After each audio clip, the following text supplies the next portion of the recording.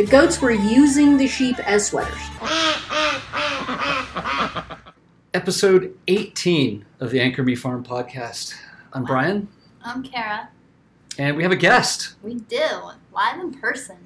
Hi, my name is Sherry Talbot. I am the co-owner and operator of Saffron and Honey Homestead. Welcome. Thank you. Thank you for having me. It's my first podcast, so I'm very excited. Woohoo. We've had one guest before, but that was a Zoom call. This time, we're in the farm stand, Yes. in the farm shop, and we're recording in person. So she's going to be with us the whole time. It was a chance to play with other people's goats, so That too. I wasn't going to pass that up. And 3 sheep, because we now have 3 sheep. We do. We got Baby them doll this sheep. morning. They're not fans yet. Yeah, They're very fuzzy. they're doing the typical brand new animal thing. Like I was with my mom this morning, and now I'm in a totally different place. And who are all these other guys? How old are they, by the way? 10 weeks old. 10? Oh, wow. Good Yeah. heavens. Yeah, so I have no idea what it's going to be like to have sheep. So far, moving them around the farm is kind of like moving the ducks around the farm. I just kind of... Yeah, I have noticed that, at least with mine, goats, as long as I start early, I can halter train them. Like, most of my goats walk on a leash like a dog, and they're better behaved on a leash than my dog. Wow. It does not matter how young I start. I have no sheep that will walk on a lead. They will just lay down. I have taken the babies. My husband has taken the mother sheep to the other end of the yard. She will yell and call for the baby, and nope, put a leash on it, just lays down. It's like a cat. Wow. Just we're having absolutely none of this. But can you shoo them around successfully? I mean, it's really faster and more efficient to just take a handful of grain and yell for them. All right, that's a good point. As opposed to shooing them, just go to where you want them to go, rattle the grain container. Boom. They're very goaty sheep. They're not as food driven as most of my sheep. I mean, most of my goats. What kind of sheep do you have? They're Soe. They are an endangered wool sheep. They were the first wool sheep in history domesticated, and they are the last, as far as I know, they are the last wool sheep that still shed their wool. They're very primitive. And they really do look like goats, and to a certain extent they act like goats. I, in fact, had a woman once argue with my husband for half an hour about whether or not they were goats. He's like, I own them. I'm pretty sure I know what they are. Right. But they're very small. They like grass, but they will also do the goat thing where they'll eat a lot of shrubs and they'll pull bark off things. Oh, wow. But they're an island sheep. And they're from off the coast of Scotland, so with all the rain we've been getting, I get happier and happier all the time that we got Scottish sheep, because they're just hanging out going, yeah, this is fun. They don't care. They all run away. It's interesting to see the goats poof up in the winter. Yeah. They get their winter coat on. I guess the baby doll sheep are just going to build all the way through winter until they get sheared.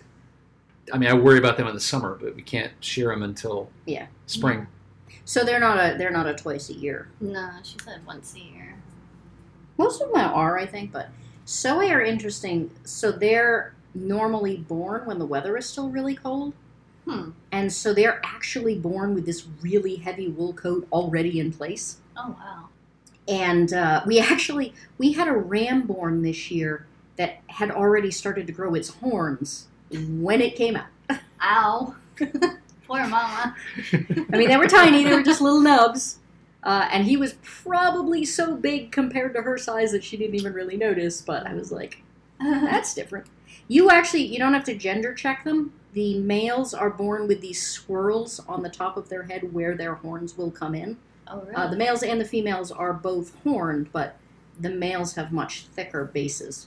Oh, wow. Oh, so as soon as you see the head, As soon as you see the head, you know if it's a male or female. Yep. So I guess we should talk about the kind of farm that you have. Yeah. Sure. So we raise pretty much all endangered heritage breed animals. Every animal we see, I mean, we have a couple of meat turkeys and things like that, but otherwise, everything is on the Livestock Conservancy endangered list, or the Rare Breed Survival Trust, which is the same equivalent but in the UK. There are actually so few SOA in the United States that we still have to register in the UK. Oh, So time differences are fascinating. mm-hmm.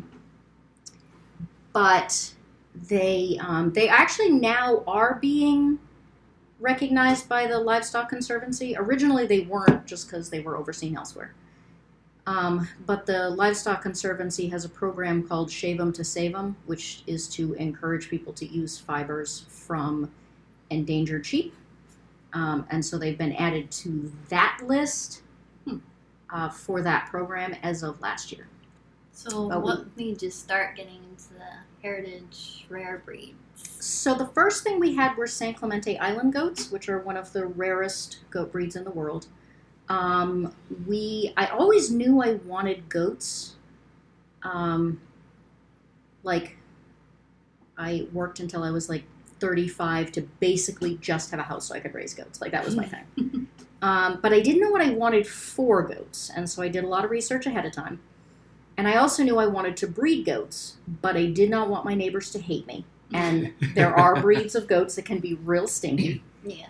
And so I completely by accident ran across San Clemente Island goats, and the males, the first thing that grabbed my attention is that the males have the lowest scent, like off-put, of any goat breed. And so that got me interested, and I started doing more research, and they have a really fascinating history. I mean, at the time I wasn't married, and I wanted something that was a size I could handle on my own. Right. And while the males can get quite large with San Clemente goats, the females are only, I mean, I think my biggest female is somewhere between 50 and 60 pounds, and she's quite a lot bigger than most of my others. The males, like I said, I start really early and I halter train them, and they don't get grumpy during rut season the way some breeds can. They in fact get a little too friendly. They will cheerfully rub themselves all over you. Oh, nice. Like, thanks for the stink. But it doesn't, bad. it doesn't, well, not only is it not as bad, it doesn't stick the way some breeds do. I mean, some breeds, that's how they get the girl's attention, is that it's like a skunk. They'll like rub themselves on a tree, and then that tree continues to have their smell for quite a while, so the females know there's a buck around. The San Clemente males don't do that. Like, I don't have to burn my clothes after I get done handling the males. That's always good. The females birth really easily. They don't tend to have, triplets and quads and, huge litters like some breeds do. Right. But they birth quite easily, which, again, was really attractive because at the time I lived in an area that didn't have a vet, like, anywhere. And they just seemed pretty easy to take care of, pretty interesting. And so that got me looking at other endangered heritage breeds. I had already planned on looking at rabbits, and so I got American chinchilla rabbits. And at the time I had backyard chickens, but then when my husband and I got together and we got married, I sort of traded them in for standard Cochins, which are a large fluffy breed that are really very winter hardy. Yeah, I had some other breeds that just didn't do very well. Yeah. I make the joke all the time about silkies being really cute, but yeah, they don't. not always Cold, very practical. They don't, and there's nothing. All the reasons that people keep silkies for, like their broodiness and the fact that they stay close to home, and Cochins do the same thing. But they don't get frostbite, and they don't lose their toes, and they don't need special care. And we recently just got a couple, 2 white ones and 2 black ones. They're like hiding under the slide there. But silkies or Cochins? Cochins. Oh, yeah, they're Same babies. thing. They are babies. Little bitties. She wanted the silkies real bad, but then I read same about thing. them. It's like She we'd have to bring them inside during winter, and I don't want to have to do Oh yeah, that. people have to have insulated barns and heat Yeah. lamps and It's just crazy. Again, So. I'm a lazy farmer. That's one of the reasons I like heritage breeds is you just put them out and let them do their thing. That's great. yeah, I guess the wilder they are, the more built they are for the environment. Yeah, They don't need as much help. the San Clemente goats have not been as hardy as I hoped. There's some discussion about. I mean, they're from off the coast of California. And there's some debates over what they can do for temperature and weather. And because they're not a specialized breed, some of them have heavier coats and they seem to do better in colder climates. I know a lady in Wisconsin who does great. But like the increase in rain has not been, it's been really hard on them. Yeah. And when fertilizer prices went up, a lot of places stopped fertilizing their pastures, so the hay quality here isn't as good. I've had, 2 separate vets talk to me about the fact that hay around here is basically empty calories these days. And so they've required more supplementing than I expected, which has been a little bit rough financially. The Soe, on the other hand, are really used to living in a rain-filled climate. We basically get a whole bunch of round bales. We put a giant tarp structure over them every winter in a different spot in the field, and they just kind of burrow into it for the winter, and that's how they stay all winter. They basically they don't need any other housing. Oh, really? They just burrow into the middle of the pile. They have other housing, they just never use it. Just eat their way into the round bale? What we do is we stack them, so you will have several of them, and they just kind of eat their way through into the middle, and then they kind of start in the middle and work their way out, and by springtime it's basically just a pad of hay, and then that's what they have all their babies on, because they have all these nice nests kind of So their house is made of food? Yeah, it's like a sheep version of a gingerbread house. Oh my gosh. That's so cool. So what was... Because ordinarily I would say, you need a building for it, but you have a building. They're just choosing the hay house. Yep. I think it stays insulated that way, and, they have really heavy coats at that point, and that's just how it works well for them. So the really funny part is, for a while I ran my sheep and my goats together, until I started needing to supplement the goats more. And the goats wanted absolutely nothing to do with the sheep. They just, they didn't bother them, they didn't, pick on them or anything. They were way too cool for those guys. And then it got cold. And next thing I know, every, time it snows, there are these little clusters of sheep hanging out together, because that's what they do. They, if it gets too cold for them to stay warm on their own, they kind of bundle up in these little 3 or 4. And out of every single bundle, there's a goat head. The goats were using the sheep as sweaters. Of course they were. They just wiggle their way in the middle. And the sheep, even though they'd, been very standoffish and arrogant with the sheep were fine with it. You're just like, sure, you can come in. Oh my goodness. We should probably tell the audience what supplementing means. Yes. So normally heritage breeds just live off natural forage. They, my sheep go out in pasture, but supplementing would be we feed them hay in the wintertime. So with our goats, they aren't getting enough nutrients off even the hay that we're feeding them. And so we have to give them hay stretcher or grain, or when they're lactating, we give them quite a lot of grain because they need a lot of protein. It can also mean, so the lady I know in Wisconsin, her family owns hay fields.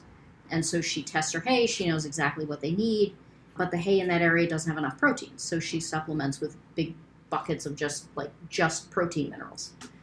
And she just kind of leaves it in the barn, and they eat hay and grass and the protein buckets when they feel like they need it. And I think I may actually be the only San Clemente breeder I know of who feeds grain at all, because normally they're just so adaptive to live off nothing but vegetation.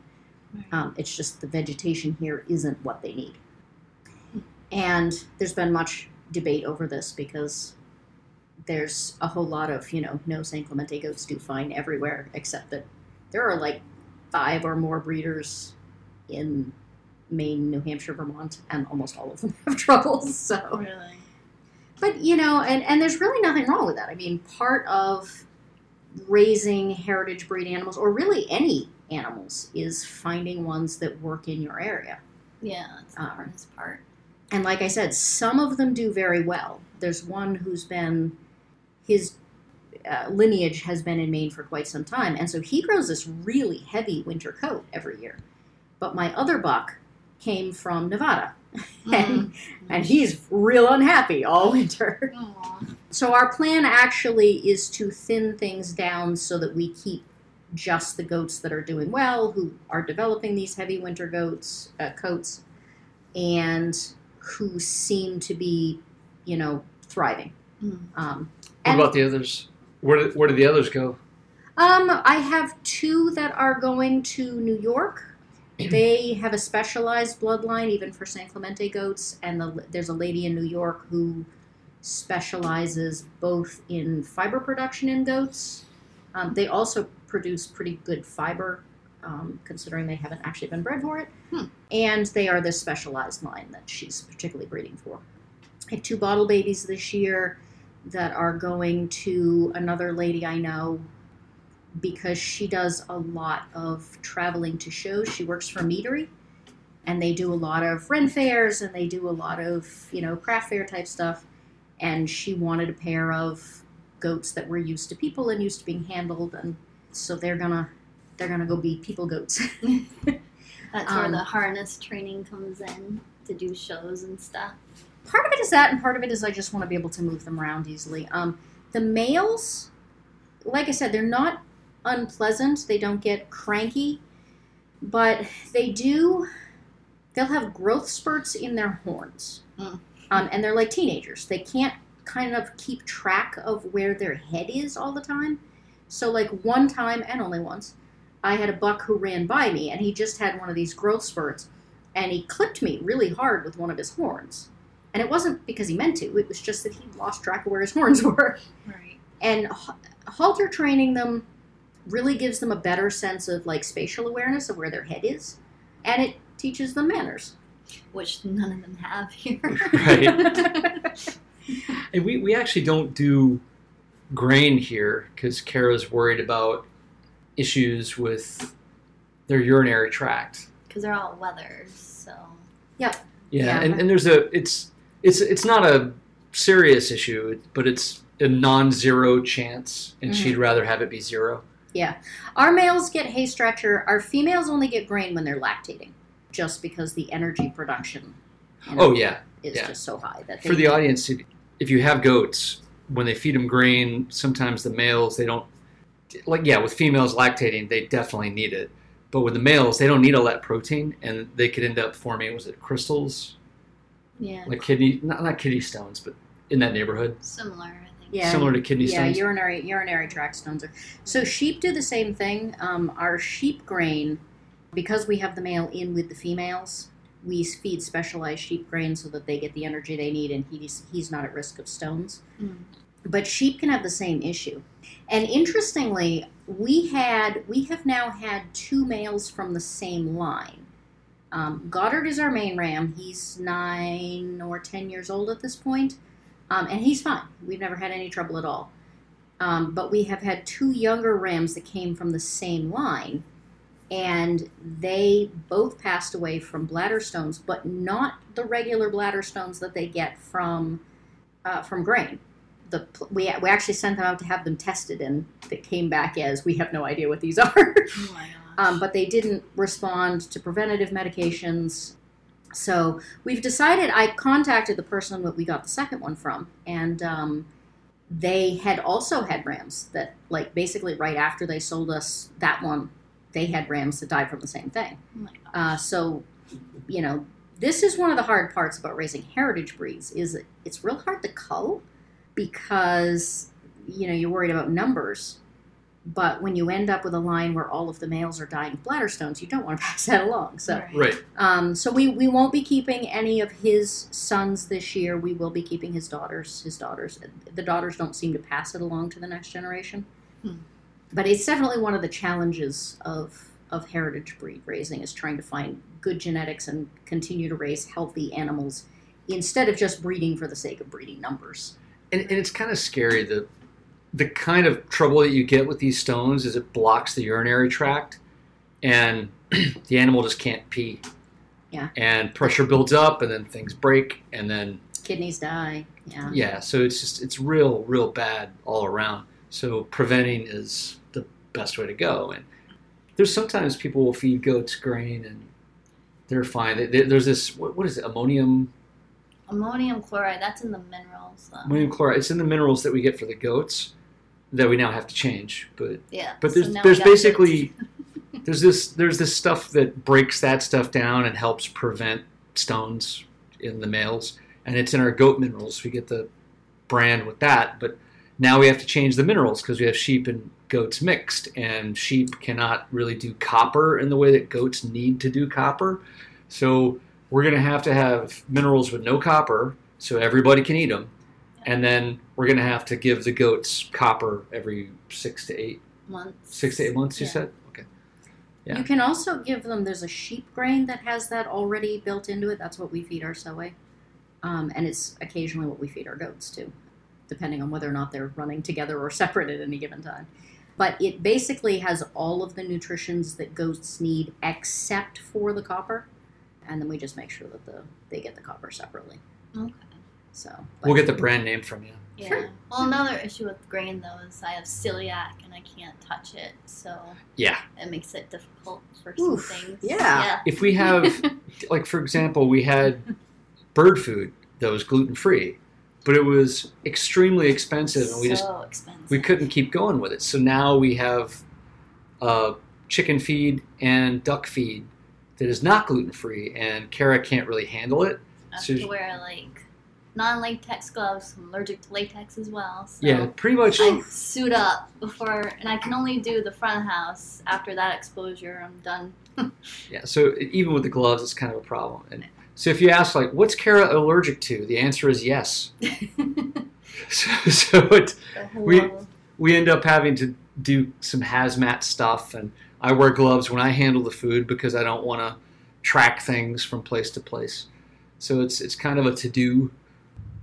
So what about you? Are you allergic to anything? I'm allergic to nothing normal. I'm allergic to many, many things, but none of them are regular allergies. So I'm allergic to aloe, which means like no soap, no shampoo, no hand cream, razor blades. Like, they put aloe in everything. They put aloe in everything. So my mother actually has a whole, so she runs a specialty greenhouse normally, but she has a whole side business selling soap and hand cream that she started when I was in high school because I can't use any industrial products whatsoever. Wow. So like, when she retires, I'm doomed because I will never be able to use. I'm gonna have to learn how to make soap or something. I am allergic to rayon, which is most of what you find in socks and underwear, so that's real fun. I am allergic. You're allergic to latex. I am allergic to nitrile, which is what they replaced latex gloves with because everyone else was allergic to latex. Oh yeah. I am allergic to whatever makes Dawn dish detergent blue. I can use the free and clear stuff. I cannot use the blue stuff. That was last year's. I developed like one allergy a year, pretty much. It's and a tradition. That was last year's. I was doing dishes, and then all of it. Like I've used the same soap like for decades, literally. And all of a sudden, my hands bubbled up, split open, and oh my gosh! Whoa, severe. That was the end of that. So my husband changed the recipe. I think it was just a development. Like I said, I seem to develop about one new allergy a year. Oh, good heavens, what else? There was something this year, but it was something really mild. Oh yeah, I wear my wedding rings around my neck because we discovered the day of my wedding that I was allergic to my wedding rings. What? Oh yeah, my hands like blew up and again cracked and started like silver or whatever it's made of? I don't know which one it is. We got them both to be hypoallergenic because I'd had issues with other metals. But apparently it didn't work. So no. Yeah, put them on and had to take them back off like 10 minutes after I said my vows. Oh jeez. I've got a problem with my problem's more it's not an allergy. With my wedding ring is I gained a lot of COVID weight and my hand changed and the ring was a little bit too small. It would just barely make it past my knuckle.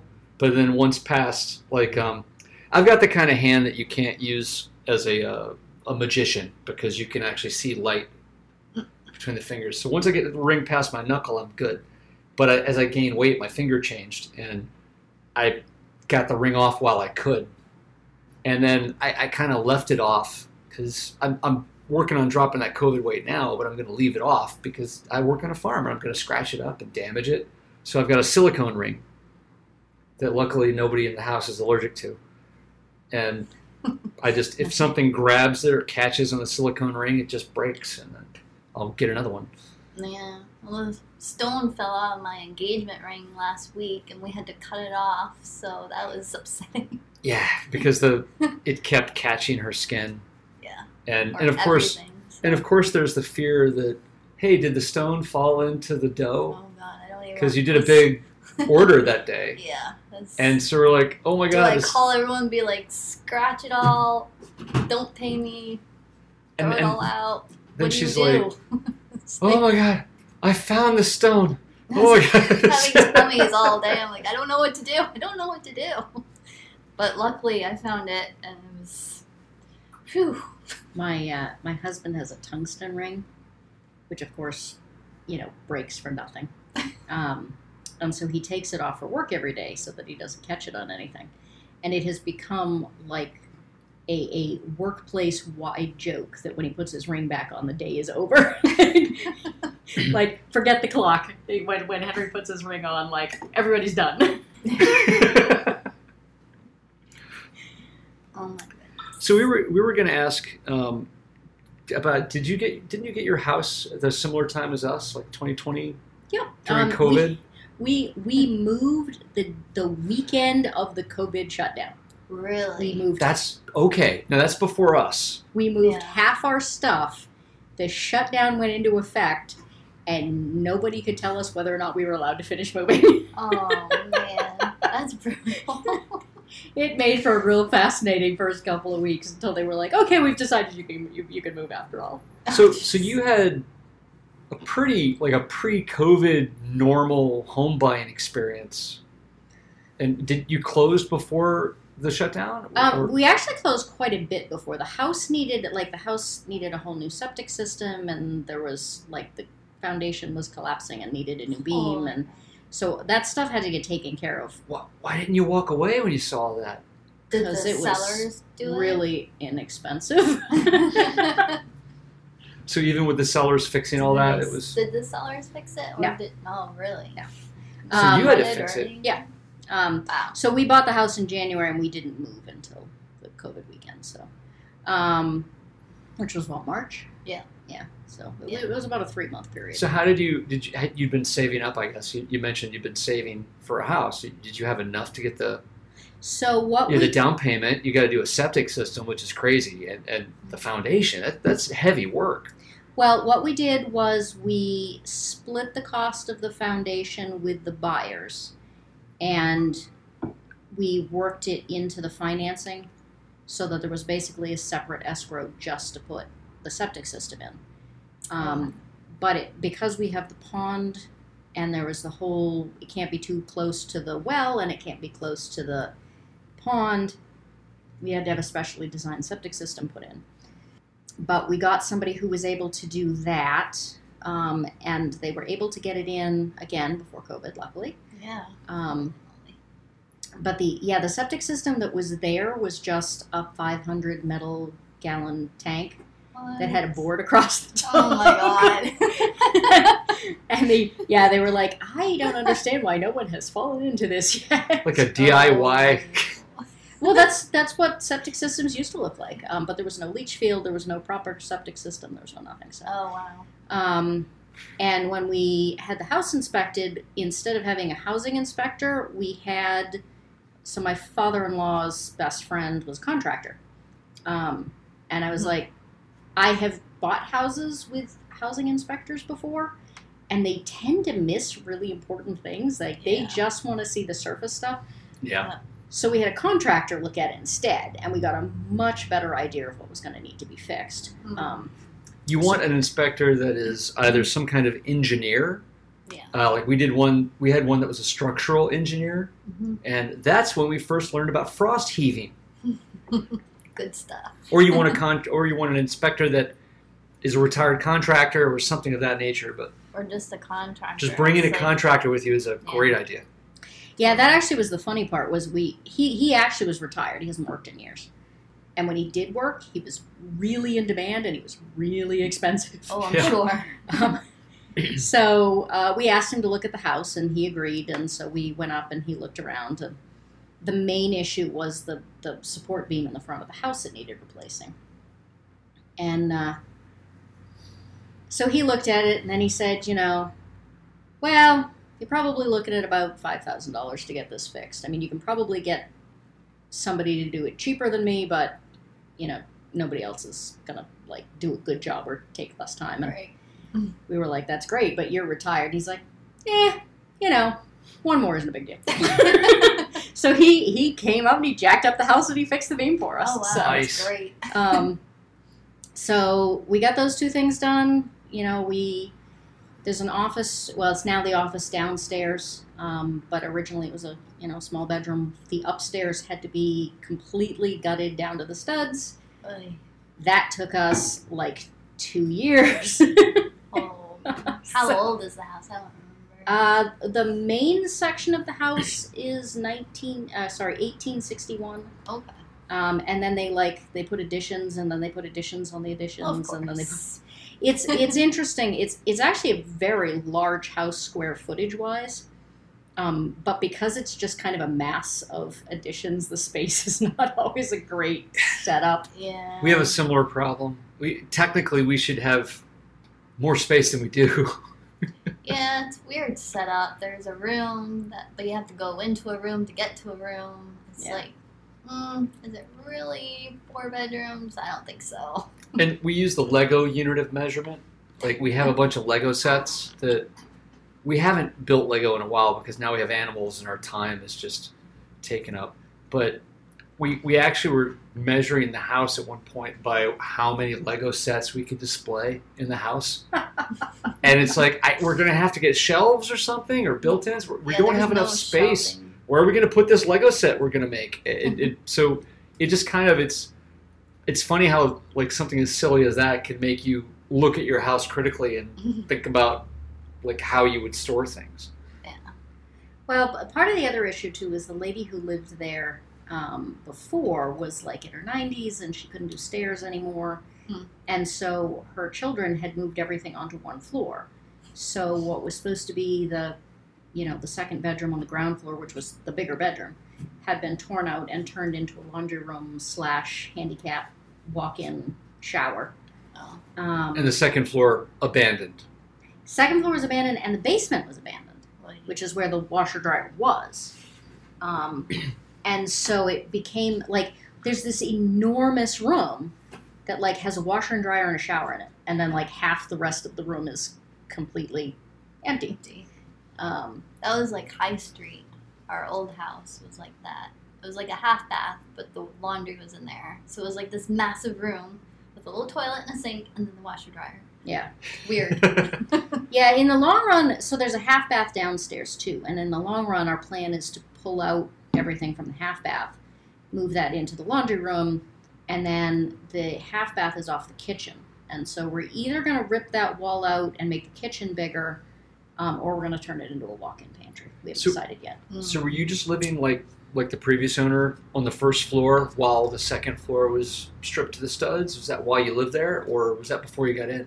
Well, there's also an addition off the basement, so we use that too because we could do stairs, and that has become the largest room. Is one of the two rooms downstairs. That has become my husband's. He would say collection room. I would say hoarding mess. And then there's a back corner room that we just refer to as the project room because that's just kind of where, if I'm hatching chicks, they go there. If I'm putting seedlings in, that's where they go. Yeah, It's kind a of mess room. the end goal is that they used to have a wedding prep business there. The room that is now his game room used to be like a sewing room, and she'd modify wedding dresses. And then the back room was how they did wedding bouquets. And so there's running water, and there was a walk-in cooler. And so in the long run, what we'd really like to do, if we can ever find the time and the money, Right.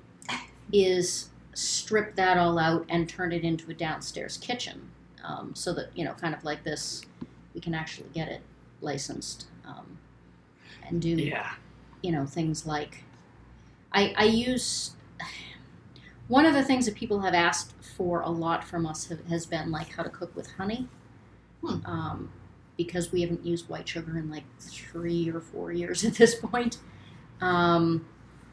And so I've been looking at doing like baking classes for using basically as many local ingredients as possible, like honey instead of sugar and duck eggs instead of chicken eggs, because they make really good baked goods. They really do. And, like some local grain companies, if we can come to Main summer. grains.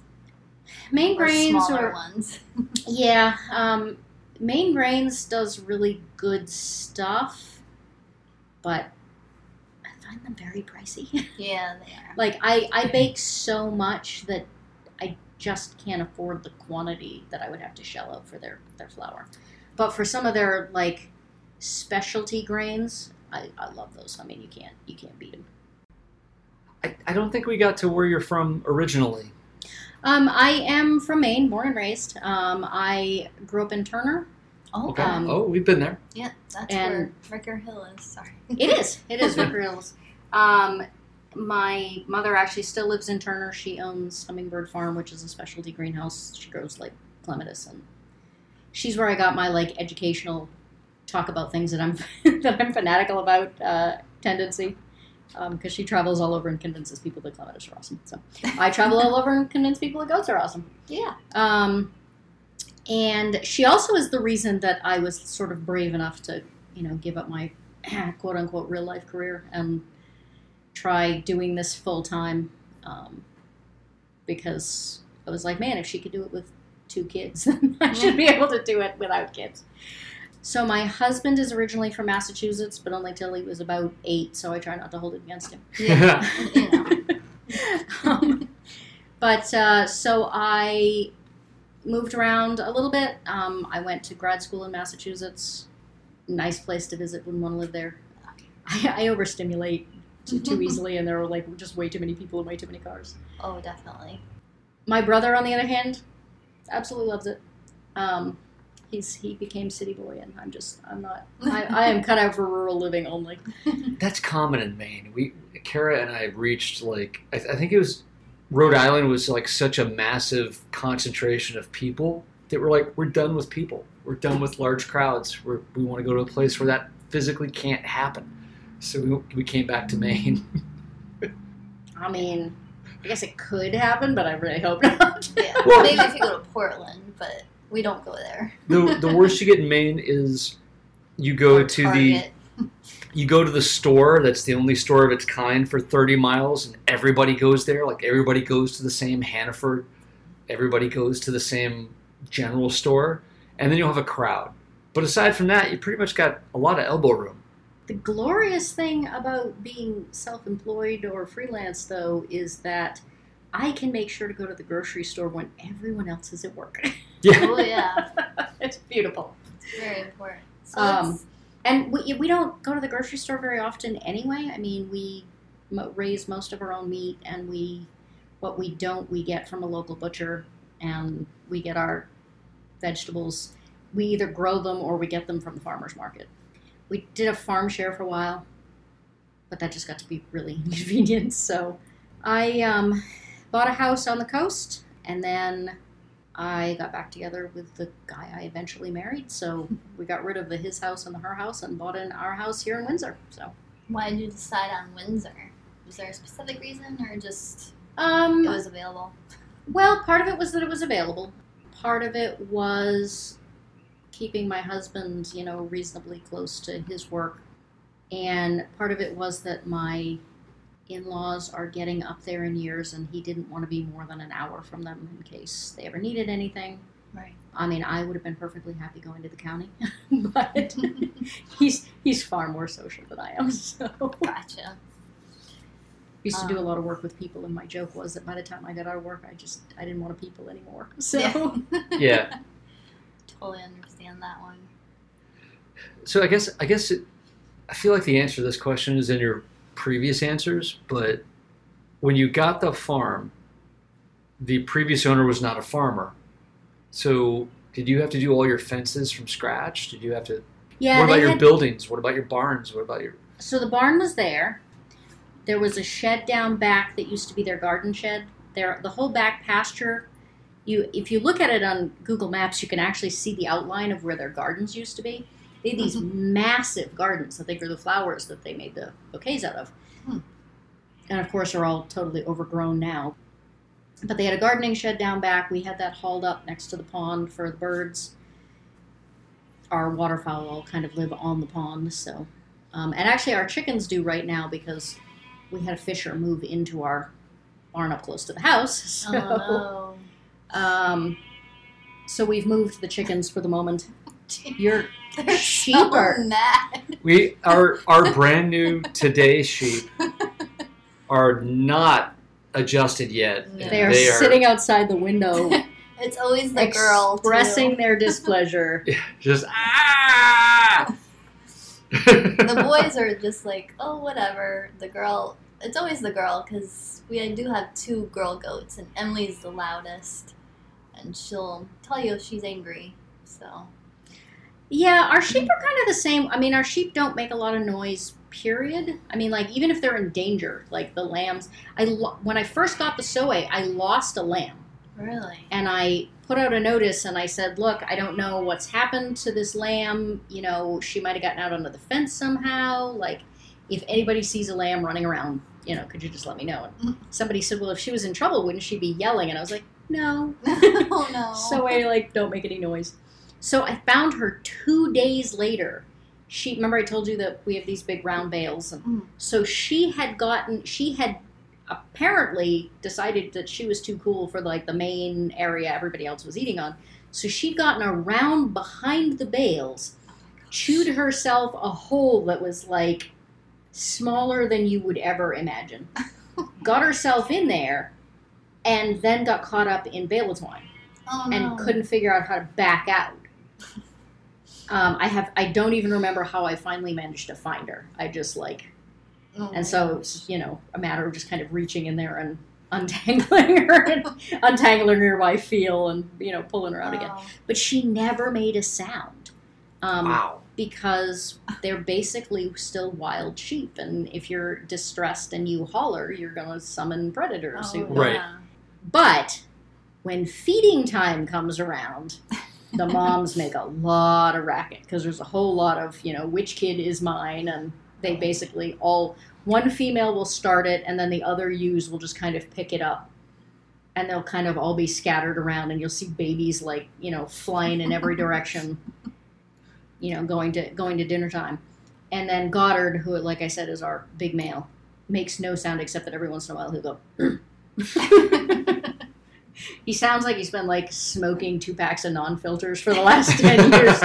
It's just this deep guttural Whereas goats are just very talkative when it comes to going to bedtime, and they want their treats.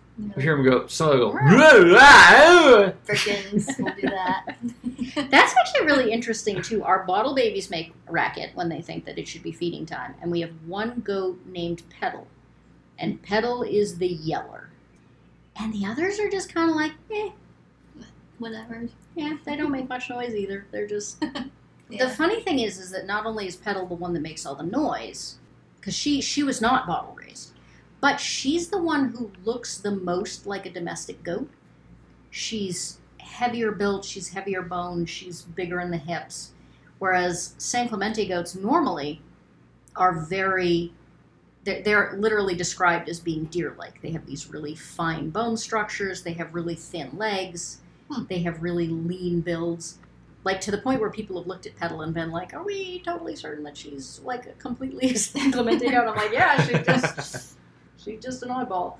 But it's interesting too that she also acts more like a fully domesticated goat. And yeah, the babies, oof. Babies are, feed me, do this. Oh, yeah. Our youngest goat, Lucan, he'll actually he does the trick where he's eating or sleeping or something, and everybody else leaves. They go somewhere else. He wakes up, he's by himself, and he just screams like, Bloody murder. I'm alone. I'm alone. Somebody fix this. And then the other goats are like, no, we're over here now. And so he has to go. But he does the my head is stuck in something, I'm about to die kind of scream. Every time he screams, I come running out. Yeah. Are you okay? Just because he's lonely or because they all left him. He uses the emergency. It's like, this is an emergency channel. You're not supposed to use this channel for inconveniences. So the funny thing is that San Clemente goats don't get stuck very often. They might do it once and then they figure it out and they don't do it anymore. They don't yell when they're stuck most of the time. I only ever had one doe who got stuck repeatedly, and she wasn't very bright. And she would just sit there and just like head down and just, yeah, I did it again. The geese would scream bloody murder until I came and let her out. Oh, really? Yeah, really? The geese are like our yard enforcers. Like the rabbits got out once, like somehow the latch didn't get latched and then the wind blew the door open and so there were rabbits like all through the pen. And the geese went ballistic. Wow. I saw a video that they're good guard animals. They're good guard animals, but they really are. They are like the yard bouncers. Like, I came out and I was like, what's going on? And they literally flapped their wings at the rabbits. Get back inside. They're like, they don't belong here. Geese are monogamous, and this is going to sound funny, but like consent is really important to them. Huh. So it's not to ducks. No, it is No, not. ducks do not care. They don't care. So Muscovy are less aggressive than some breeds, but they're big, and so every once in a while you'll get a female that kind of squeaks in protest, and the geese will immediately run over and grab him by the tail and pull him off. Oh, wow. If there are two ducks fighting, the geese will break it up. Really? Are the geese aggressive to you? No. They're not aggressive to any of the animals as long as the other animal, and they're not even As long as aggressive when they're not behaving. They're Right. just they just pull them apart. What kind of geese do you have? We have American buffs, Okay. also on the Livestock Conservancy list. They are considered a medium-sized goose, but only because their bodies are so heavy. They're not very tall. Very pretty colored. So no flying. Once in a while they'll get airborne by accident, and then they will totally freak out because they can't figure out. It's like the old, what was the old television show? American Hero, Greatest American Hero, yeah. He could fly, but he couldn't land. Right.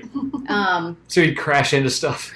So that's what they do. They every so often I'll hear this terrified sound, and I look out and one of them's gone airborne for a little bit. You're like, I don't know what to do. What just happened? It tends to happen in the winter a lot because they'll take baths and then they'll flap their wings to dry off so they don't get cold, and then they go airborne by accident. The males don't usually, but a couple of my smaller females, and if we have young ones, they'll occasionally go airborne, but. Yeah, they do not enjoy it. No. So they wouldn't fly away or something. No. Even when they do, it's really short distances. And like I said, they do not enjoy it in any way, shape, or form. What am I doing up here? I'm not supposed to be up here. They are very, they do not like change. To the point where if I put new sawdust in their house, they won't go in it for several hours because that's new. It's like the ducks. Our ducks they don't mind the new bedding, but if we move furniture around, they're not a fan. Oh, geese are Even worse. Oh, normally I let them out in the morning and my husband puts them in. If he's away and I put them in, they will get really angry. Oh no. This isn't how this is supposed to go. All he has to do is walk down and they will all immediately just file into the house. Really? If I walk down, I have to get a stick and shoo them in, and they'll break for the pond, and Oh yeah, it's all sorts of Our very contract annoying. specifically states that he is the person to put us to bed.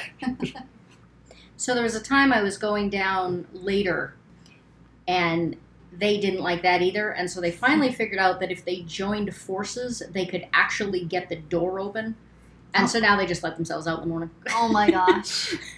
That's Like not on good. schedule? Oh yeah, they don't go anywhere, but they will just open the door and they will just hang out in front of the goose house until I go down. Be like, you're late, lady. And it's funny because like they primarily live on grass and weeds and stuff, so I don't grain them. Mhm. They have the pond right there, so they don't need water. But they will just hang out and wait for me to go down. But they aren't going to stay in any later than they are pretty sure that they should, So yeah, they are very schedule oriented. So geese are great for mowing your lawn. Really? Goats are too sporadic. They kind of go from place to place. Yeah. And goats want to eat everything else first before the grass. Yeah, that can be an issue. But we have a lot of burdocks and stuff that encroach on our lawn, so we're kind of okay with that. Mm. But sheep will crop too low if you're not careful. Geese are perfect. They actually will get it at just about the lawnmower height. They eat a lot of grass. My original property, I originally had 4 geese and 2 acres, 2.5 acres, something like that. I had to mow the lawn once all year, the year after I got my geese. Wow. And they just keep it to this like perfect level point.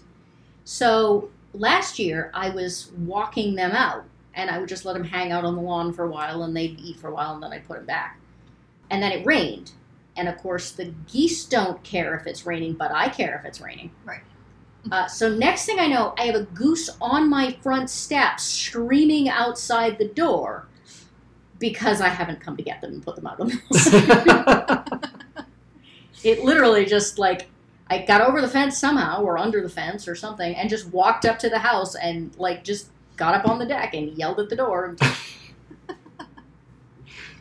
So yeah, they are the enforcers. Even on the humans, they enforce the schedule. Oh yeah, absolutely. We are not, humans or owners or anything. We are food bringers. Right. At best of days, we are the food bringers. Yes. So what kind of stuff? We are human servants the rest of the time. Yeah, pretty much. So what kind of stuff do you do to try to monetize the farm? Do you have any way to? Honestly, we have not been as good about that as I wanted to be. Like I said, we need to get the downstairs done. The upstairs, so that we could move upstairs and so I could have an office, took so much longer than we expected it to. And then when we started running into issues with the goats and nutrition stuff, that got real expensive real quick. So eventually we do hope to get the kitchen done. I do a lot of freelance writing for a number of Homestead magazines. We do livestock sales. We do talks for fairs and for homesteading groups. And, we do some community stuff with some local libraries. We don't really make a lot of money off that, but we get, exposure places we wouldn't otherwise. So lots of, what do they call it? The side hustle? Lots of side hustles. Lots of side hustle. And I will say it's getting harder. I mean, during COVID, there was a surge in homesteading interest, and there were people that wanted to buy goats and sheep and rabbits and chickens and geese. And there were a lot of new people coming into the state, and then people realized that homesteading is kind of hard. Yeah. And all of a sudden there were sales of sheep and goats and chickens. And unfortunately, there's heritage breeds can be hard because you have to worry about genetics. The other thing about heritage breeds is, and it depends on the heritage breed. There are some heritage breeds associations that are run by farmers, and there are some that are run by animal conservationists. And they have very different outlooks. So, for instance, people who are interested in American chinchilla rabbits, they worry about their body conformation, they worry about making sure they're healthy, they make sure they have good hips, they make sure they have good legs. And that's a very show or farm orientation. But there are some associations that are really just concerned about numbers. And they don't know a lot like they've never had other breeds of whatever the animal is. So they don't know how body conformation works. They don't know how healthy animals work. And they're very worried about getting new breeders and new numbers and, increasing the awareness of the animal, which is very important. And I don't mean to downplay that. But in order to do that, they sell their animals very cheap. So if you're buying a purebred endangered animal and you're paying $200 for it, that's the same prices that you'd get going to auction. So the types of breeders you're getting are people who would go to auctions. They're not people who are experienced with goats or with sheep or with whatever the animal is. So you end up with, first of all, breeders who are breeding the good, the bad, and the ugly and selling them all the same. Right. They don't get that, this animal is a $400 animal and this animal should go in your freezer. Like, this animal should not be bred. So it can be difficult when you do have somebody who's breeding for healthy animals and good body conformation and milk production. It can be really hard for them to compete with these people who are selling what people think of as the same animal for $50 or $200 instead of $500. Right. But I can't afford to put more money, if I have 10 lambs, but only 5 of them are keepable, and it's cost me X amount to produce those 5, I have to get a certain amount of money for them in order to make a living. I can't get that quantity for those 5 if someone else is basically giving them away. Yeah. My quality is higher, and I don't mean to pat myself on the back. Go right ahead. But there are some people who are producing really high quality, like by accident, basically. Like, they have really good stock. And there are some people that are producing high quality, but like they have enough financial capability to sell at a loss because they can afford it. Mm. There are lots of animal conservationists that are, and I hate to generalize, but they're upper middle class or lower end wealthy home people that, like, this is a hobby and they can afford to raise animals just to raise animals. Like, right, it's not a business for them. And I think, there's a lot of discussion about what the difference is between a hobby farm and a homestead.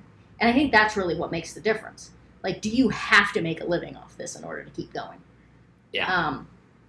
And there are people that just don't. And I don't mean to say there's no place for that. I don't mean to say that, like, they shouldn't.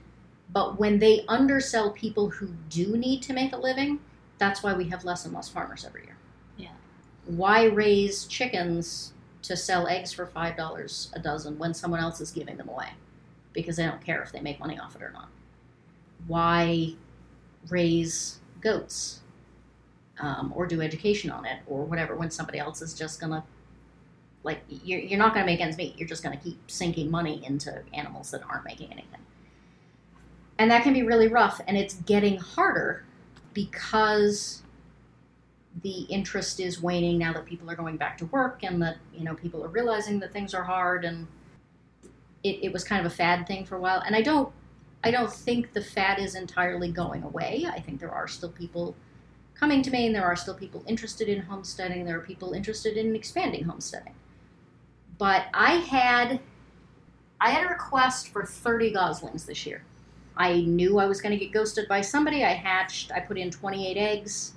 I hatched out 21. Half of those 21 didn't get new homes because people just didn't show up. That's terrible. I had a lady who wanted to buy a goat from me, and I said, great, if you want to hold him, it's a $100 down payment. And she said, but what happens if something changes in the next few months and I can't take him? And I said, well, then I'm really sorry, but, like, I can't afford that if something happens to you in the next 3 months that I've already turned away for other breeders. Farmers just can't function that way. Right. So she didn't take him. I had a wait list for 10 lambs this year. Not a single one of them has gotten back to me. Seriously. So I have 12 lambs right now that I have. I mean, 2 of them, like I said, 2 of them have that genetic flaw. We won't keep them. We won't sell them. Even as wethers? Wethers are more likely to develop stones faster. So they're, right. they're going to they're not going to make it anyway. Like about a year, they're going to die no matter what. So why make them? Makes me sad. It does me too, because one of them really has a kind of an extra special personality and an extra special look to him, and so I'm especially bummed out about that one. But the fact is, I don't want him to suffer when he's older. So, there are certain groups out there that give me a hard time about the fact that, we cull animals and that we eat them. But we have only ever culled animals that had a genetic flaw that was going to cause them sickness or pain later in life. Yeah. Because I don't want them to suffer, and I don't want anything to go to waste. So. Right. You gotta do what you gotta do. But, we also had 4 of the best, 3. We had 4 really good rams born this year. And 3 of them are stunning. 3 of them are the best Soay rams, not only that Goddard has ever produced, but that I think I've ever seen anywhere. Can't find homes for them. Because the people who originally wanted them have backed out.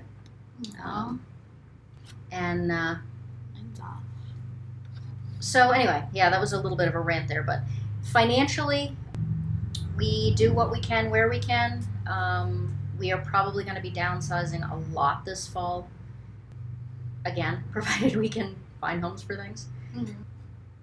Because we don't want to risk getting to the point where we can't afford to take good care of the animals. Right.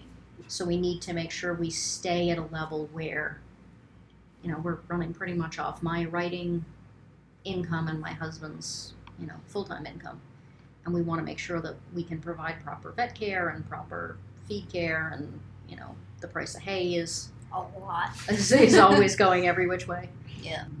And so we want to make sure we can take good care of everyone in the way that, they need to be taken care of. Just because they're heritage breeds doesn't mean that they're entirely self-sufficient. Right. Making them heritage breeds and more wild, does that make them less friendly?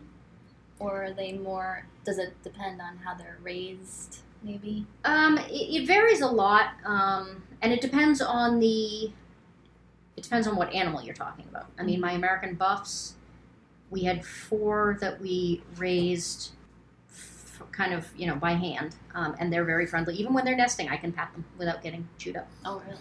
And then we have 2 females that we were given, and them not so much. And they're young, very much kind of take the lead from their parents. American chinchilla rabbits, the males are giant love bugs, and the females are crazy. As most are. Once they've had a litter, they're not bad, but man, the young females. Every time someone said, I just want a pet, I'm like, take a male. Like, trust me on the this. hormones. The males are just like, they want to be petted, they want to be loved on. Like, they're very sweet. I used to say that I could gender check an animal just by picking it up. And about 90% of the time I was right. Oh, wow. Did she attack me? She did not. It is a he. That was pretty much it, yeah. The goats are very different personality-wise. So Petal, like I said, Petal is the diva. Petal, wants her attention and her snacks and everything else. Violet is probably the opposite end of the spectrum. She was evacuated out of the California fire zones a couple of years ago. Oh, wow. And her nerves have really just never recovered. It's a shame because she's an amazing milker. But she's very skittish, she's very nervous. She was also transported in small closed spaces, so she doesn't do well with feeling constrained. Oh, yeah. And then the sheep are like cats. They will follow me around. They will bum food if I have it. But they don't really want to be touched unless they decide they want to be touched. Okay. So they're standoffish, but they're also very curious. So. Okay. Well, I think that wraps up our time. Well, thank you very much. This has been great. Thank you. We appreciate it so much. Do an outro for her farm. Yeah. If you want more information, go to the website. It's Saffron and Honey. SaffronandHoneyHomestead.com. Yes. You can also find us on Facebook, Instagram, and YouTube under Saffron and Honey Homestead. We were real lucky. The name was available across the board. Nice. And if you want other information, you can email us at saffronandhoneyhomestead@gmail.com. And we'll pop all that into the description for the podcast. And we'll link it through our Instagram, Facebook, whatevers. But awesome. awesome talking to you. You have so much knowledge. I could go on for days. I can bore people like you wouldn't believe. Oh, no, it's definitely not boring. It's always good to hear about other farms and how other yes. people are doing things, and it kind of helps us feel better about what we're doing. Like we're not doing things wrong. Everybody's got fences that goes this way and that way. Everybody's got... Oh, yeah, absolutely. I mean, every single person I've ever done a talk with or an interview with will make a comment about, I say, what's the one thing you wish you'd done differently? And they say, I really wish I'd gotten all my fencing run before I got animals, but it's never going to happen. Like, no one ever has their fencing entirely run. Everyone's always moving fencing because they realize they could have done something different. Yeah, it's just, that's how it goes. Always fixing something. Oh, so we will catch you all next week, so have a good whatever you're doing. Yep. We'll see you next time. Thanks very much.